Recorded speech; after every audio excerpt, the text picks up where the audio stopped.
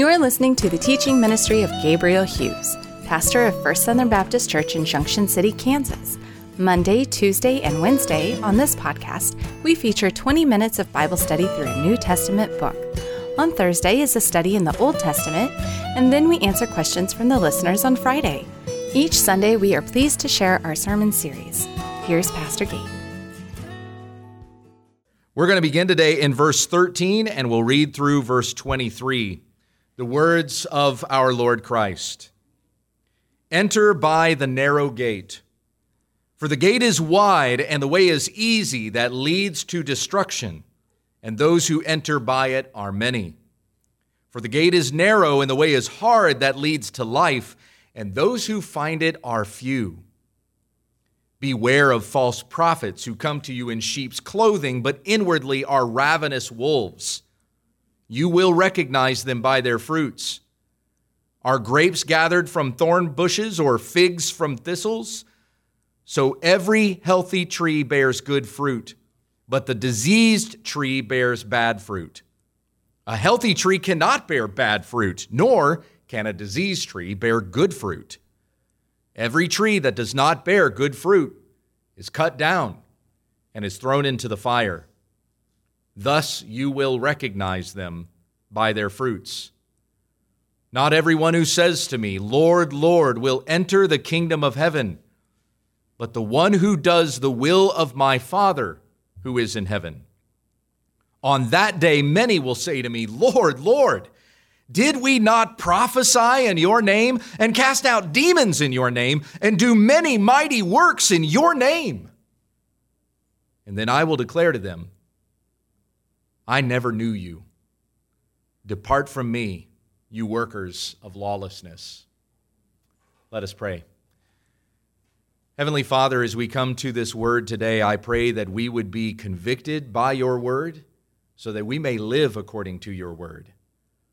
I pray that we understand what this means to enter through the narrow gate, that wide is the way that leads to destruction, and many are on that path.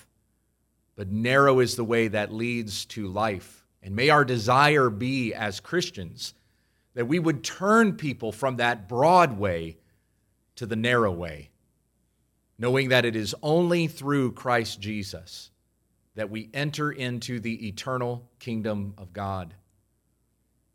And on that day when we do, may we hear the word of our Savior say to us, well done, good and faithful servant, for great is your reward.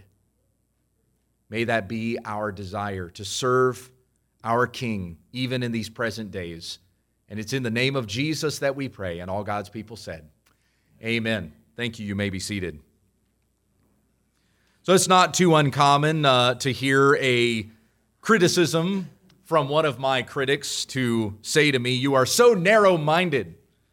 I took greater offense at that when I was younger than I do now. Now when somebody calls me narrow-minded, I say, thank you.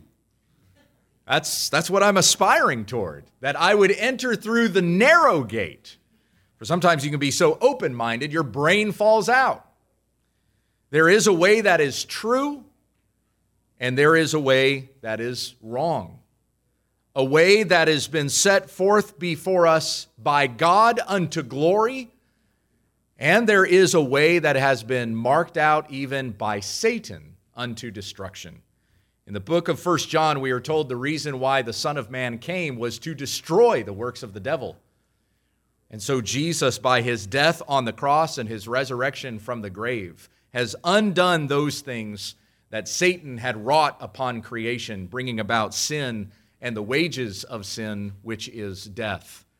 That is what the broad way leads to, is sin and destruction, separation forever from God, eternal wrath upon the person who is judged forever in hell.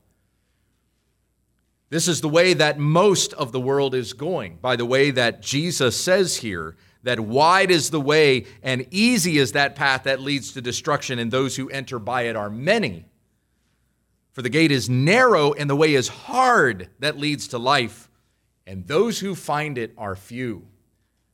We hear Jesus saying here that Christianity is difficult. It is not supposed to be the easy path, and it is not going to be the easy path. As I've heard Voddie Baucham say, the United States of America is an anomaly in world history. Most of the history of the world has not enjoyed the freedoms that we enjoy here in this nation, especially the freedom of religion. Now, you don't have to go very far in the United States to be persecuted for your faith. It is nice that we have a constitution that protects the freedom of religion and the right to worship as we please. But if you just went downtown and shared the gospel with somebody, you would surely be persecuted for it. Just because we enjoy those freedoms, all that means is that the government is not going to come down on us, at least they shouldn't, for the way that we worship. That's supposed to be the right that we have protected by our nation's laws. But there are plenty of other people out there, regardless of what the law says, who are going to persecute you if you say Jesus is the only way to eternal life. That very message is completely countercultural. There are many other priests that are out there in the world that are going to tell you something different, that have this Broadway theology. This is the way of most false teachers, to be on the broad path, get the most number of people as possible into the gates of heaven. Doesn't matter if they even know God or not. Everybody's going to get there eventually. In fact, one of the messages that you probably hear from one of these false prophets is that all roads lead to God. That's what Oprah says. And she's declared as such on her talk show to the millions and millions of people who have listened to her. Said it more than once. You can find several video clips of her on YouTube saying such a thing, that all paths lead to God. You know, the thing about that is she's actually right. All roads do lead to God. No matter if you're a Buddhist or a Hindu or a secular humanist or whatever, a mysticism or pantheism or atheism or any other kind of ism you decide to devote yourself to, all of those paths eventually will lead to God. They all lead to judgment before God. There's only one way that leads to eternal life: fellowship with God and life with Him forever in His eternal kingdom. And that way is through Christ. Jesus said in John 14, verse 6, I am the way, the truth, and the light. No one comes to the Father but by me. Jesus is the only way to God, the only way that we have fellowship with God, the only way that we are received by God. Not through any other path do we enter into eternal life. And that gate is narrow. Enter by the narrow gate, for the gate is wide and the way is easy that leads to destruction, and those who enter by it are many. The gate is narrow and the way is hard that leads to life, and those who find it are few. As we just considered this morning in our Sunday school classes, we've been going through 2 Timothy, the Apostle Paul saying to Timothy that all who desire to live a godly life in Christ Jesus will be persecuted, while evil people and impostors will go on from bad to worse, deceiving and being deceived. And notice there that as Paul puts it that way with Timothy, it's just desiring to live the godly life that will lead to your persecution. It's not just Paul saying, if you go out to the street corners, to the highways and the byways, and you stand on your soapbox and you get your bullhorn and you preach the gospel, you'll be persecuted for that. That's not the way Paul puts that. If you just desire to live in godliness. We used to have a member of this church here who used to drive a Coke truck. And he would visit all the different convenience stores and grocery stores and things like that, not just in Junction City, but even on Fort Riley, distributing Coca-Cola. And he talked about the orientation classes that he had to take from Coke before they even gave him the keys to a truck, about LGBTQ inclusion and all of this kind of stuff, and whether or not to address a man as a man or a woman as a woman or using their preferred pronouns. To drive a Coke truck, he's just distributing soda. What does this have to do with Coke? And he said some of the people that he would encounter on his route would just open up conversations with them. It was not always just how's the weather kinds of conversations. Sometimes the people that he would talk to would get into some very deep things. And there was one woman at a convenience store that he visited with one time who asked him about abortion. And he just simply shared with this woman, all he said was, I believe that life begins at conception. And I believe that every life is precious from conception to natural death because every life has been made in the image of God. That's all he said to this woman, and she burst into tears. She said, I just find that message to be incredibly oppressive. And he was oppressing her by sharing the opinion she asked for. The world does not want you to think like God. And just desiring to live that godly life in Christ Jesus, you will be persecuted, ridiculed, ostracized, may even lose your job over. I read a story about a guy who was not a man who was trying to be some sort of proficient published author or anything like that. He would just write as a hobby. And thanks to the increase in the advent of technology, he's able to self-publish a few books and sell them on Amazon to some friends who want to read them. He thinks that's a pretty cool deal, so he did that one time. And he wrote a book on the sanctity of marriage, had it published on Amazon. One of his co-workers found it and brought it to his employer and got him fired just because he wrote in a book that he believed that marriage was to be between one man and one woman as God had created it to be. This is the world in which we live. We may enjoy a freedom of religion in the sense that our government is not supposed to oppress us. 2020 is showing us a completely different perspective from the eyes of our government, it seems like. I think that's one thing that COVID-19 has opened our eyes up to. Your government never really was friendly to you in your freedom of religion. But though that may be the law that prevents the government from coming in here and shutting us down, at least it's supposed to, you don't have to go very far before you find somebody who hates you for the views that you have. This is a narrow path, and it is hard. It is difficult. And beware of those who try to tell you that being Christian is supposed to be easy or even easier. This is not an unusual message. I grew up hearing this in all the different kinds of youth groups that I attended and the different big youth gatherings that we would go to where you have these massive conventions or whatnot, and you have just a bunch of speakers that would be there. Just about every one of these that I went to, you would hear from a speaker who would say something like, if you would just give your life to Jesus, your life would be easier. If you were to live the way that Jesus tells you to live, your life would be a whole lot simpler. You know why your life is difficult? You know why it's complicated? Because you're going out and getting drunk with your friends. And then you have to live with the consequences of that. And it's really hard, isn't it? Isn't it difficult, the consequences that come from living a life of sin? So you go and you sleep around and you get a girl pregnant. Now you've got a kid. Now you got a kid that you got to take care of outside of wedlock. Isn't that life much harder for you? See, if you were to just do what Jesus told you to do, life would be easier. Now, there's a certain sense in which living a moral life and not having to deal with the consequences of a sinful life indeed can be easier. But that doesn't mean you're following Christ, because anybody can do that. And it doesn't lead to your salvation. Otherwise, that'd be salvation by works. As long as I am just a good moral person, then life is good, life is easy. I know plenty of good moral people who have a wrong perspective about God. And when you believe in the Christ of the Bible, when you believe Jesus for who he said that he is, that's the thing that people hate. You can live a good, moral, upstanding life. People will admire you for that. But you start saying that you live the way that you live and you do the things that you do to give honor and glory to Christ and you follow his word, suddenly that becomes radically offensive to the people that are around you.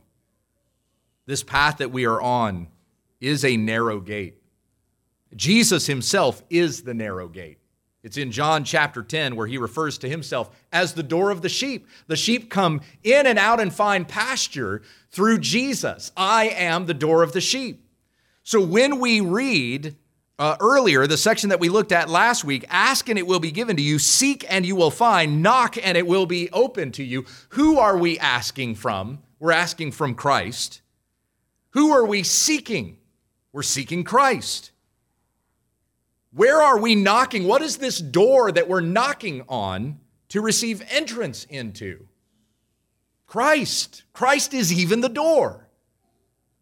He is the gate through which we enter into glory. Enter by the narrow gate. I am the way, the truth, and the life. No one comes to the Father but by me. Jesus is the gate. Jesus outright from the Sermon on the Mount saying that the way of Christ is hard. It is harder than living your life any other way. But the way that is easy leads to destruction. It's the way that is difficult in Christ Jesus. That leads to the forgiveness of sins, which we have now, even as we walk this narrow way. And ultimately the end, eternal life. But there are many that are going to try to lead us off of this path. They will try to lead us to the broad way that goes to destruction. And many people that are on that broad path are not just walking that path on their own. They're following somebody. They're hearing a message that tells them this is the road that you want to be on. And so Jesus, right after saying, enter by the narrow gate and wide is the way that leads to destruction, he warns about those false teachers that are going to lead you on the broad path. And there are going to be plenty more false teachers than there will be true teachers. Beware of false prophets, Jesus says in Matthew 7:15, who come to you in sheep's clothing, but inwardly are ravenous wolves. What is Jesus saying here about these false prophets? They look just like us. Beware of false prophets who come to you in sheep's clothing. We're going to think that these teachers are Christians, that they worship Christ, that the name that they speak in is the name of Christ. They'll even use all the correct terminology. We'll hear them use Christianese. They will quote Bible verses. They know the theological terms. They may even tell you some Greek and some Hebrew. So, hey, this guy must be genuine. He must be a true teacher because he knows all the right Christian words. He's come to you in sheep's clothing. Inwardly, he is a ravenous wolf. Somebody who is here to devour the flock of God rather than lead the flock of God in the truth of Christ. This language that's used here, false prophets that come inward, that come as ravenous wolves, this is the same terminology that we find in the book of Jeremiah regarding the rebuke of those prophets who were feeding themselves instead of feeding the flock of God. And in fact, Jude uses this same language in Jude verse 12, where he talks about shepherds feeding themselves. They are hidden reefs at your love feast. They are shepherds feeding themselves. They are waterless clouds. They are fruitless trees. Let's consider some of these terms that he uses. They're hidden reefs. Now, sailors, people who would travel in ships, they understood this metaphor quite well. A hidden reef. There was nothing more dangerous to a sailor approaching land than a reef that was beneath the water that you couldn't see. You run into that reef, all it takes is a little bit of scrape, and it punches a hole right into your boat and sinks the ship. The Apostle Paul warned Timothy about those who make a shipwreck of their faith. And they do so by running against the ground of lies and false teaching that come by course of the word of Satan through these false teachers. They are hidden reefs. They're even there among you within your own flock, within your own congregation. But they are running ships aground and destroying people who listen to their lies. Shepherds feeding themselves. Now that word pastor is a word that means shepherd. One who leads sheep, but one who tends sheep. One who cares for sheep. So as you find that word even there in Jude 12, you have it in reference to pastors, reverends, teachers in the church that feed themselves. See, they're not there to care for the sheep. They're there to use the sheep to provide for themselves. A lot of times we think of abusive pastors as somebody who is there to get rich. He uses his church to get rich. He loves money. The Apostle Paul, in the qualifications for a pastor, 1 Timothy chapter 3, he talks about those who are lovers of money. He cannot be a lover of money. Titus chapter 1 says the same thing in the qualifications for a pastor. And so when we read that about pastors, those who are lovers of money, we tend to think of that guy who is there as a pastor that is using his position to try to get rich. But that may not be the case. He may just be doing his job to make a living for himself. Maybe he's not trying to get rich. Maybe he's just trying to get by. But he doesn't actually care for the word of God or the flock of God. He's just trying to make a paycheck. That's somebody who actually loves money more than he loves the word of God or the people that he's been entrusted to shepherd. So he's a shepherd feeding himself. Jude says, beware of waterless clouds. That's quite a metaphor. You ever seen a waterless cloud? No, it's a contradiction. There's no such thing as a waterless cloud. When you look up in the air and you see a cloud, you're seeing a water cloud.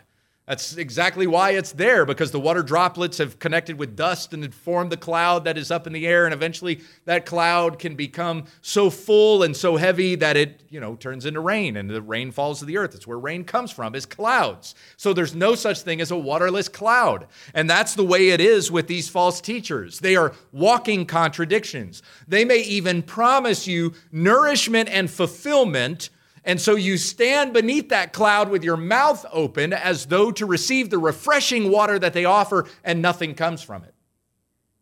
It's a waterless cloud. They do not actually deliver the thing that they promise. And that's the prosperity gospel in a nutshell, incidentally. And Jude also refers to these false teachers as fruitless trees. Trees that do not bear fruit. And Jesus even goes on with his warning of false teachers in that same way. As we go on here to verse 16, you will recognize them by their fruits. Are grapes gathered from thorn bushes or figs from thistles? You will know them by their fruits. Now, friends, if you've been under my teaching for any period of time, you know that I am sure to warn you about false teachers. That's actually one of the job requirements of a pastor. According to Titus chapter 1, verse 9, he must hold firm to the trustworthy word as taught, giving instruction in sound doctrine and rebuking those who contradict it. So it is part of my job as a pastor, as a shepherd, fending off the wolves. I'm going to warn you about those wolves. The Apostle Paul warned the elders at Ephesus about the wolves. In Acts chapter 20, as he's saying his last farewells to these elders before Paul goes on to Jerusalem, where he knows he's going to be persecuted, he says with tears to these elders, fierce wolves are going to rise up from among you. It means they're going to come into your group, they're going to look like you, and you're going to think they're brothers. And Paul though he was an apostle of Christ, he was still a human being, and even Paul had been fooled by some of these wolves. We read about one of them at the end of 2 Timothy, a guy by the name of Demas, who for a time was actually part of Paul's missionary entourage. But Paul says of Demas at the end of 2 Timothy, he was too in love with this world, and he deserted me and went back to Thessalonica. So Paul warns the Ephesian elders about those wolves. Jesus warns us about those wolves. And he says to us, you will recognize them by their fruits. And so whenever I warn you about these false teachers, I will not just tell you that this guy is wrong, but give you evidence as to why he's wrong, because you will know them by their fruits. I remember when I became pastor here, and thank you, Kevin, for bringing up that I've now been here 10 years. I've been in ordained ministry for 10 years. I've been in Christian ministry for much longer than that because I was in Christian radio before I became a pastor in a church. But as far as my pastoral ministry goes, I consider that it started on that day when I was ordained, August 15th of 2010. And I served as the worship pastor here for a couple of years before then I took over for Pastor Nate when he left, went to Kentucky and planted a church there. And I remember the first false teacher that I ever called out in a sermon was actually Rick Warren. And quoted from Rick Warren's book, The Problems with Some of the Things that he writes about in The Purpose-Driven Life, that actually direct you away from Christ into moralism and a feel-good therapeutic a gospel instead of the true gospel, and I was warning about some of those things. And there was a couple, when I said that, this is the first time I had ever mentioned a false teacher's name from the pulpit up here. And when I mentioned Rick Warren and some of the things that he talked about, there was a couple was actually sitting right about where Jim and Judy are, got up and walked out, and I never saw them again. And there was somebody who was acquainted with that couple and followed up with them after they left this church and asked them, like, where have you guys been? We haven't seen you in a long time. And they said, once Gabe started calling out false teachers, we knew this was a church where we did not want to be. They considered that judgmental, and that I'm just trying to compete with other pastors and trying to say something like, here's why you should listen to me and not listen to that guy. Rather than realizing this is part of a pastor's job, is to warn the flock about those wolves, inwardly ravenous wolves to devour the flock of God. And I don't do this to serve myself, and many of you know of many great teachers that I encourage you to read. I kind of talked about that a little bit last week, but warning you about those false teachers so that you will not be led astray. The scriptures are very, very strict about what God thinks concerning false teachers. In Deuteronomy chapters 13 and chapter 18, we have two warnings there to the children of Israel about listening to false prophets. In chapter 13, it says that if a prophet or a dreamer of dreams comes in among you, and he gives you a sign or a wonder, and that sign or wonder comes to pass, like he actually declares a miracle and does a miracle, it happens. We know the magicians in Pharaoh's court, they were able, for a little while at least, to replicate the miracles that Moses and Aaron were doing, turning the staves into snake, turning water into blood. They were even able to duplicate these things. So if you've got a false teacher that comes in and he does some sign or wonder, but then he tells you, let's go after other gods, gods that you do not know, gods that did not lead you out of the land of Egypt, you will not listen to that prophet or that dreamer of dreams. Instead, you'll stone him to death. That's what you should do with that guy. That's what God says there in Deuteronomy 13. He comes back to this again in Deuteronomy 18. And he says, if somebody comes in among you, a prophet or a dreamer of dreams, and they give you a vision, a prophecy, which they claim comes from God, but then that prophecy doesn't come true, that guy has spoken presumptuously, and the word that he spoke did not come from me, and you're supposed to stone that guy. That's what the penalty was for a false teacher. They were to be put to death. Now, we might find that to be rather radical. Like, wow, I mean, this guy he didn't murder anybody. He wasn't abusing children. He wasn't even kicking your neighbor's dog. And we're supposed to take him outside the camp and stone him to death because he spoke a false word? My friends, we understand from this just how serious false teaching is. It's even worse than a murder against the body, because murder just destroys the body. False teaching destroys the soul, and it leads to eternal damnation. Those heresies that even go beyond the saving message of Christ and would lead a person away from Christ instead of to him, those things are especially dangerous. And we do need to take false teaching seriously. And if I have ever warned you about a false teacher, it is because I care about you. Not because I'm trying to make myself look great against this other person. I don't have anything to share with you that is great in the name of Gabe Hughes. Nothing. I desire nothing but to proclaim Christ and him crucified. I desire for you to know nothing but him according to his very word. And when I've warned you about a false teacher, it's because they have gone contrary to this word, or they have become twisters of the word, leading you in a way that is not in the way of life everlasting. It is not the narrow way.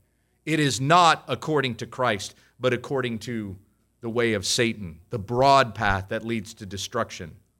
You can know whether a teacher is true or false. Jesus says that here in verse 16, you will recognize them by their fruits. Are grapes gathered from thorn bushes? No, that's absurd. Never found a thorn bush with grapes on it. Or figs from thistles? Verse 17, so every healthy tree bears good fruit, but the diseased tree bears bad fruit. If you want to see a diseased tree, come by my house. It's the apple tree that's right in front of our home. That thing never produces good apples. And my wife had one year where she did pretty good with caring for that tree, and it kind of produced a little stuff. They were at least edible, but you wouldn't call them good. There was one time for Bible study, Augusto came over by the house, and I'd been telling him about this tree. We've been trying to care for this tree. My wife's actually been doing a good job with this tree even, and so I think it's producing some pretty decent apples this year. So he came over to the house for Bible study one night. He passed by our apple tree, and he saw a pretty decent apple there. It looked good. It looked like a normal apple growing from this apple tree. So he plucked it, and as he's walking up to the door, he took a bite out of it, immediately spit it right back out. He's like, this is not a good apple. And he came to the front door, and I opened the door. I said, hey, welcome, Augusto. And he's handing me a gift. It's an apple with a bite out of it. And he just hands it to me, and he goes, these are not good apples. And it seems like no matter what we do with that tree, it is never going to produce good fruit. It's a bad tree. It's always going to produce bad apples. I had a friend who was caring for 2 apple trees. And the interesting thing about these trees is they would both produce the same good-looking apples until you bit into one. One tree's apples were always sour, and the other tree's apples were always good. And so there was one year in particular that he gave extra special attention to that bad tree. Maybe if I just care for this one more, then I can get it to produce fruit. And then he neglected the good tree, and then they both produced bad fruit that year. And so he decided, you know what, I'm done with this tree. There's nothing good that can come from it. I'm just going to cut it down so that I can plant something else good there and be able to produce some good fruit from a decent fruit tree. And as he cut down that tree and sought to uproot it, it was pulling that tree out of the ground that he discovered the root of the problem. It was bad roots. The roots were completely rotted out and infected with all kinds of nasty bugs. He said, that's the reason why I can't get any good fruit out of this tree. It's bad from the root. And that's what happens with these false teachers. They're bad from the core. They may look good on the outside, but on the inside, they're ravenous wolves. They're rotten fruit. And so what does Jesus say will happen with such a tree? Every tree that does not bear good fruit is cut down and is thrown into the fire. And this is not the first time here in the Sermon on the Mount that Jesus has made a reference to judgment by fire. Fire, of course, is the picture of hell. It is the consuming wrath of the judgment of God. No one in the Bible spoke about hell more than Jesus. Why? A friend of mine, Nate Pickowitz, put it this way, that Jesus spoke more about hell than any other person in the Bible so that we would know the danger of hell and we would repent and turn from that way so that we may enter into eternal life in heaven. If it's not enough for you to hear, enter by the narrow gate, wide is the way that leads to destruction, then maybe it will put the fear of God in your heart to hear that wide way that goes to destruction is eternal destruction by fire. That in the fear of the judgment of God, you would realize that's what you deserve because of your sin, and you would turn from your sin to the everlasting way of Christ. This is the default position for each and every one of us, is to be on that way to destruction. We see in Ephesians 2, verses 1 through 3, it being said to us, Paul addressing the church, you were dead in your sins and your transgressions in which you once walked, following the course of this world, following the prince of the power of the air, the spirit that is now at work in the sons of disobedience, among whom we all once lived, carrying out the desires of the body and the mind, and were by nature children of wrath like the rest of mankind. Everybody is like that. Until, and then verse 4, but God, who is rich in mercy, because of the great love with which he loved us, made us alive together with Christ. God intervened when we were on that path headed for destruction, and he turned us around, got us off the road to destruction, and gave us the path of eternal life to Jesus Christ. We heard the law that was proclaimed to us. We realized the sin that we had committed against God. We were filled with grief, and it produced in us repentance, that we would get off that highway that we were on that was leading to destruction and get turned around and get onto the narrow path that leads to eternal life. And that message that directed us to eternal life was the message of the gospel. What is the gospel? Like when we're talking about false prophets and we're talking about true teachers, what's the true teacher going to tell you? The true teacher is going to give you the true gospel, the gospel of Jesus Christ. What is the gospel? Let me give it to you in one word. The gospel in one word is very simple. Christ. That's it. That's the gospel. The good news is Jesus. God in human flesh, who came to dwell among us. God in the likeness of sinful flesh, as it says in Romans 8. He became that propitiation for our sins. The sacrifice, the atoning sacrifice that satisfies the wrath of God. And by his death on the cross, our sins were placed upon him, and his righteousness has been imputed to us. By his resurrection from the grave, he has conquered death itself, so that we do not have to know the sting of death, but know eternal life through faith in Jesus Christ. And it is not by your works that you are saved. It is by faith. By grace through faith, you have been saved, Paul says in Ephesians 2:8. This is not of yourselves. It is not of your works. It is the gift of God, so that no man may boast. That's the gospel. That's the message of the gospel. Let me continue to give it to you even more broadly. John 3:16, for God so loved the world that he gave his only son, and whoever believes in him will not perish, but will have everlasting life. 1 Corinthians chapter 15, verses 3 and 4. Christ died for our sins in accordance with the scriptures. He was buried, and he rose again from the grave according to the scriptures. 1 Timothy 1:15, the saying is trustworthy and deserving of full acceptance, that Christ Jesus came into the world to save sinners. Colossians 1:20, God is reconciling all things to himself, things in heaven and things on earth, through the person and work of Jesus Christ, making peace by the blood of his cross. Romans chapter 3, verses 23 through 25, for all have sinned and fallen short of the glory of God, and are justified by his grace as a gift through the redemption that is in Christ Jesus, whom God put forward as a propitiation by his blood to be received by faith. Romans 5:8, God shows his love for us in that while we were yet sinners, Christ died for us. Romans 6:23, the wages of sin is death, but the free gift of God is eternal life through Jesus Christ our Lord. Any one of these passages, pick one. That's the gospel. The good news that you're forgiven of your sins and you have everlasting life with God, entrance into his eternal kingdom, which you are a member of even now if you are a follower of Christ. That is the gospel. Christ, he is the good news. That's the true gospel. And the Apostle Paul warns Timothy in 1 Timothy chapter 6 about those who leave the true teaching of our Lord Jesus Christ and that doctrine that accords with godliness. What does that mean? Well, the true gospel, when you believe it and when you follow the word of Christ, what it's going to produce in you is godliness. It will lead you to godliness.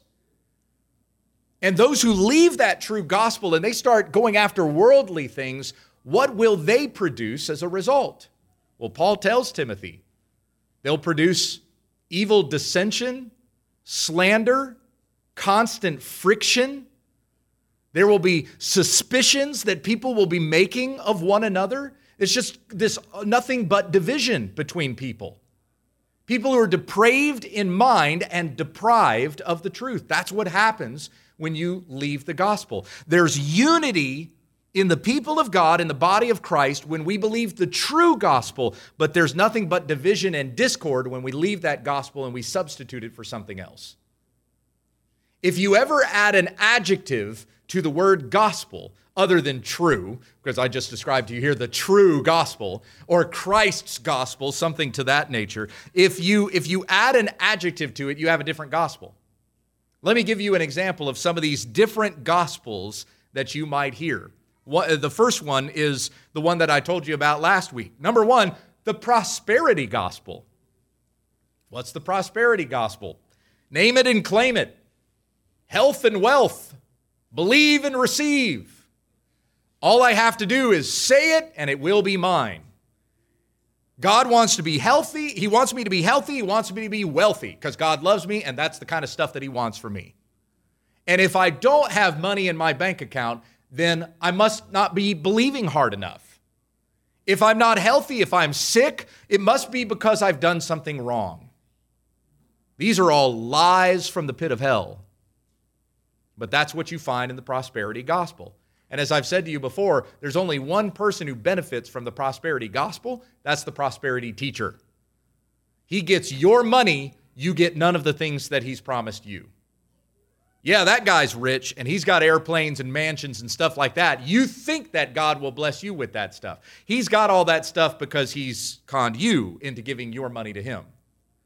And there are plenty of people who are willing to go along with this because, as Paul says in 2 Timothy 4:3, they're piling up teachers to suit their passions, to scratch their itching ears.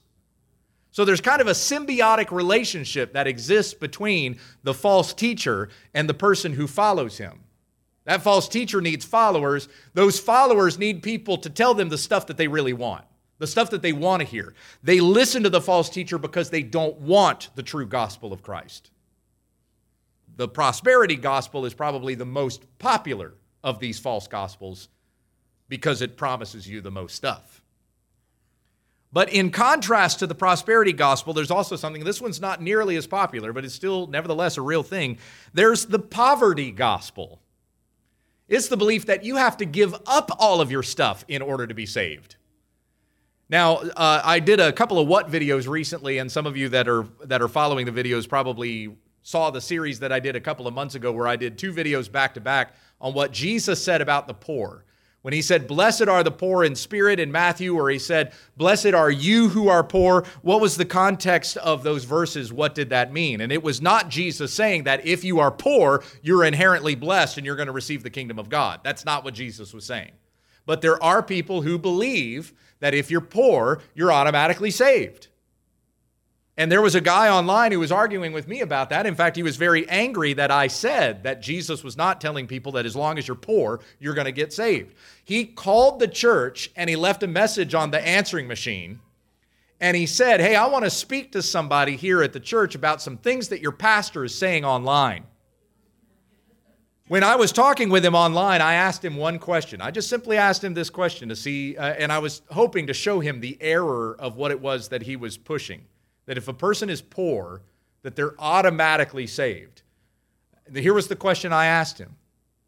Below what income level do I get saved? And he replied, I don't know. I just know that the poor are going to heaven. You can't even give anybody the stipulations of what it takes in order to be saved and have eternal life. So beware of that one. The poverty gospel. Number 3, the pragmatic gospel. The pragmatic gospel is basically like, if it works, then it's good. And this was something that was really common in Christian radio when I was working in Christian radio before I became a pastor. Like if you had a Christian song, it didn't matter how bad the doctrine was in this thing that is called a Christian song. If it means a person listens to it and becomes a Christian, then the song was automatically good.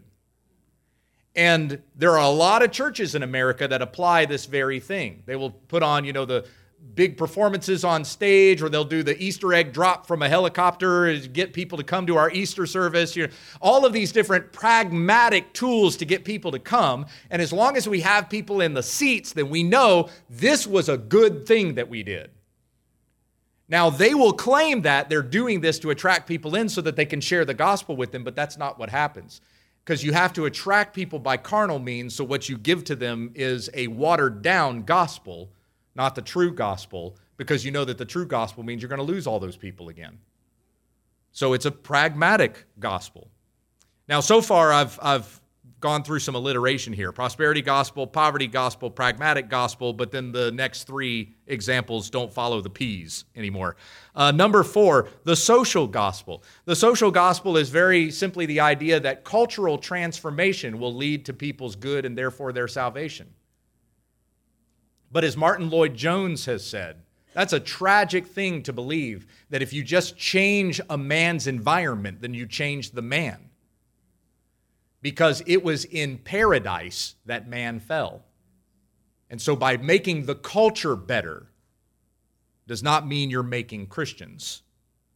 Number 5, the therapeutic gospel. Something that's also referred to as the feel-good gospel. The therapeutic gospel is basically this: God gives you power to reach your potential, and the church just exists to help you find your happiness. Number 6, the universal gospel. That's just everybody goes to heaven. And we know simply from the teachings of Jesus that that's not true. Number 7, I wasn't really sure what to call this, so I just called it the Zionism gospel. Anybody know what I mean by Zionism? Zionism gospel is the idea that as long as you're a Jew, you're saved. And they take a passage out of Romans chapter 11 out of context to say all Jews get saved. That's a false gospel. You're telling a person who doesn't know Jesus Christ as Lord and Savior that as long as you're a Jew and you have Jewish blood inside of you, then you're automatically going to heaven. But the Apostle Paul said very plainly to the Galatians, we are not saved by our works, by our keeping of the Jewish law. We're saved by faith in Jesus Christ. Anything else, my friends, is a false gospel. And so Jesus warns, beware of false prophets. And there are plenty of people out there who are going to come with this false message, and they will use all the Christian language and terminology in the world to entice you into thinking that what they're saying is true, but it will lead ultimately to your destruction, not to eternal life. And so Jesus gives this warning at the conclusion here, verses 21 through 23. Not everyone who says to me, Lord, Lord, will enter the kingdom of heaven, but the one who does the will of my Father who is in heaven. On that day, many will say to me, Lord, Lord, did we not prophesy in your name and cast out demons in your name and do many mighty works in your name? There are plenty of people that are speaking the Christianese, and they know the Christian terminology. And I'm not just talking about teachers here. I'm even talking about those people that follow those teachers. Or you have convinced yourself that as long as you've attended enough Sunday school classes that you're now a Christian. But they will enter into the presence of God on that day, and Jesus says, I will declare to them, I never knew you. Not, hey, I remember when you were a Christian that period of time back then. Yeah, I remember that. Like we sort of chummed it up a little bit together, didn't we? You wore the WWJD bracelet, right? The password to your email address was like a Bible reference. Well, you had all the Christian stuff going on, the Christian t-shirt, and you went to all the conferences. Yeah, I remember that.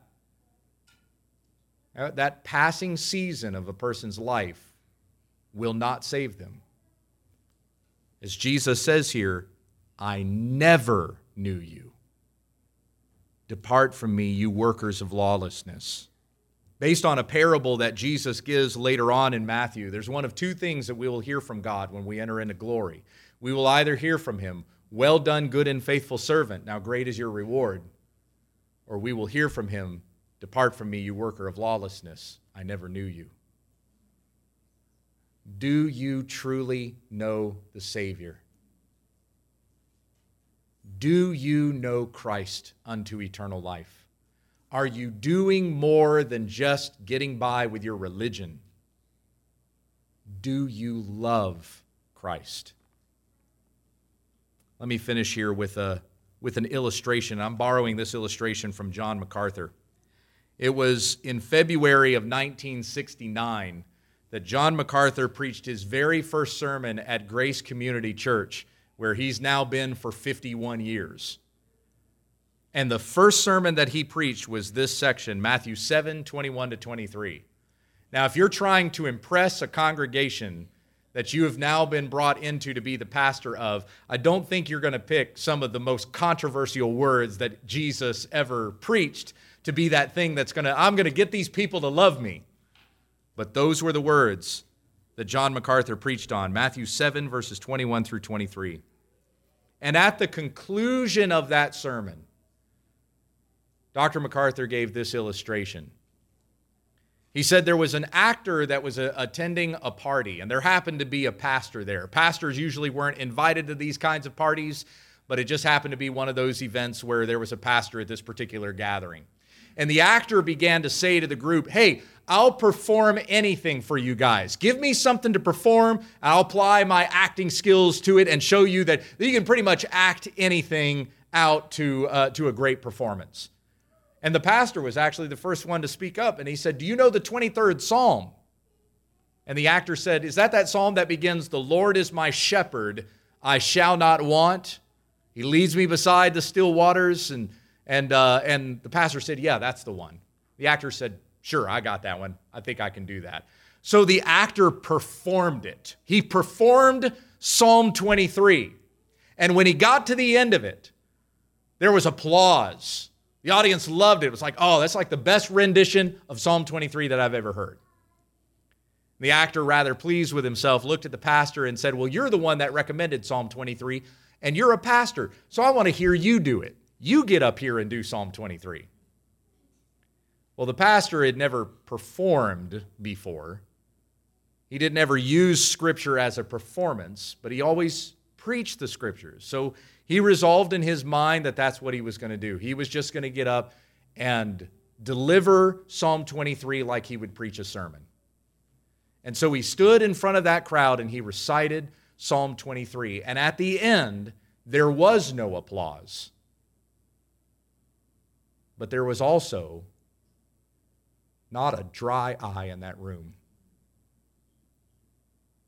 As people were more touched with what the pastor said than this performance that the actor gave. And the actor came back up to the front again and he looked at the group and he said, I know the 23rd Psalm, but this man knows the shepherd. Do you know the shepherd?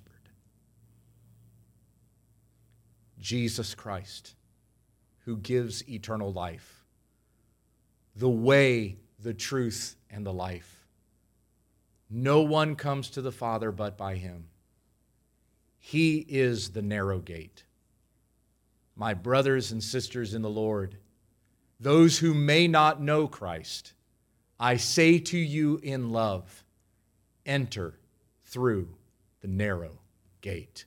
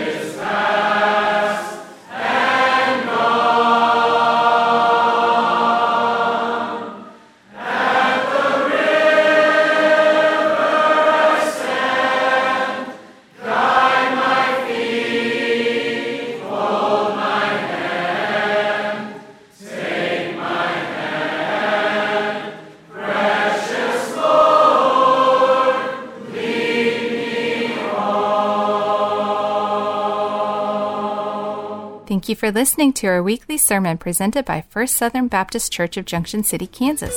For more information about our church, visit fsbcjc.org. On behalf of our church family, my name is Becky, inviting you to join us again this week, growing together in Christ, when we understand the text.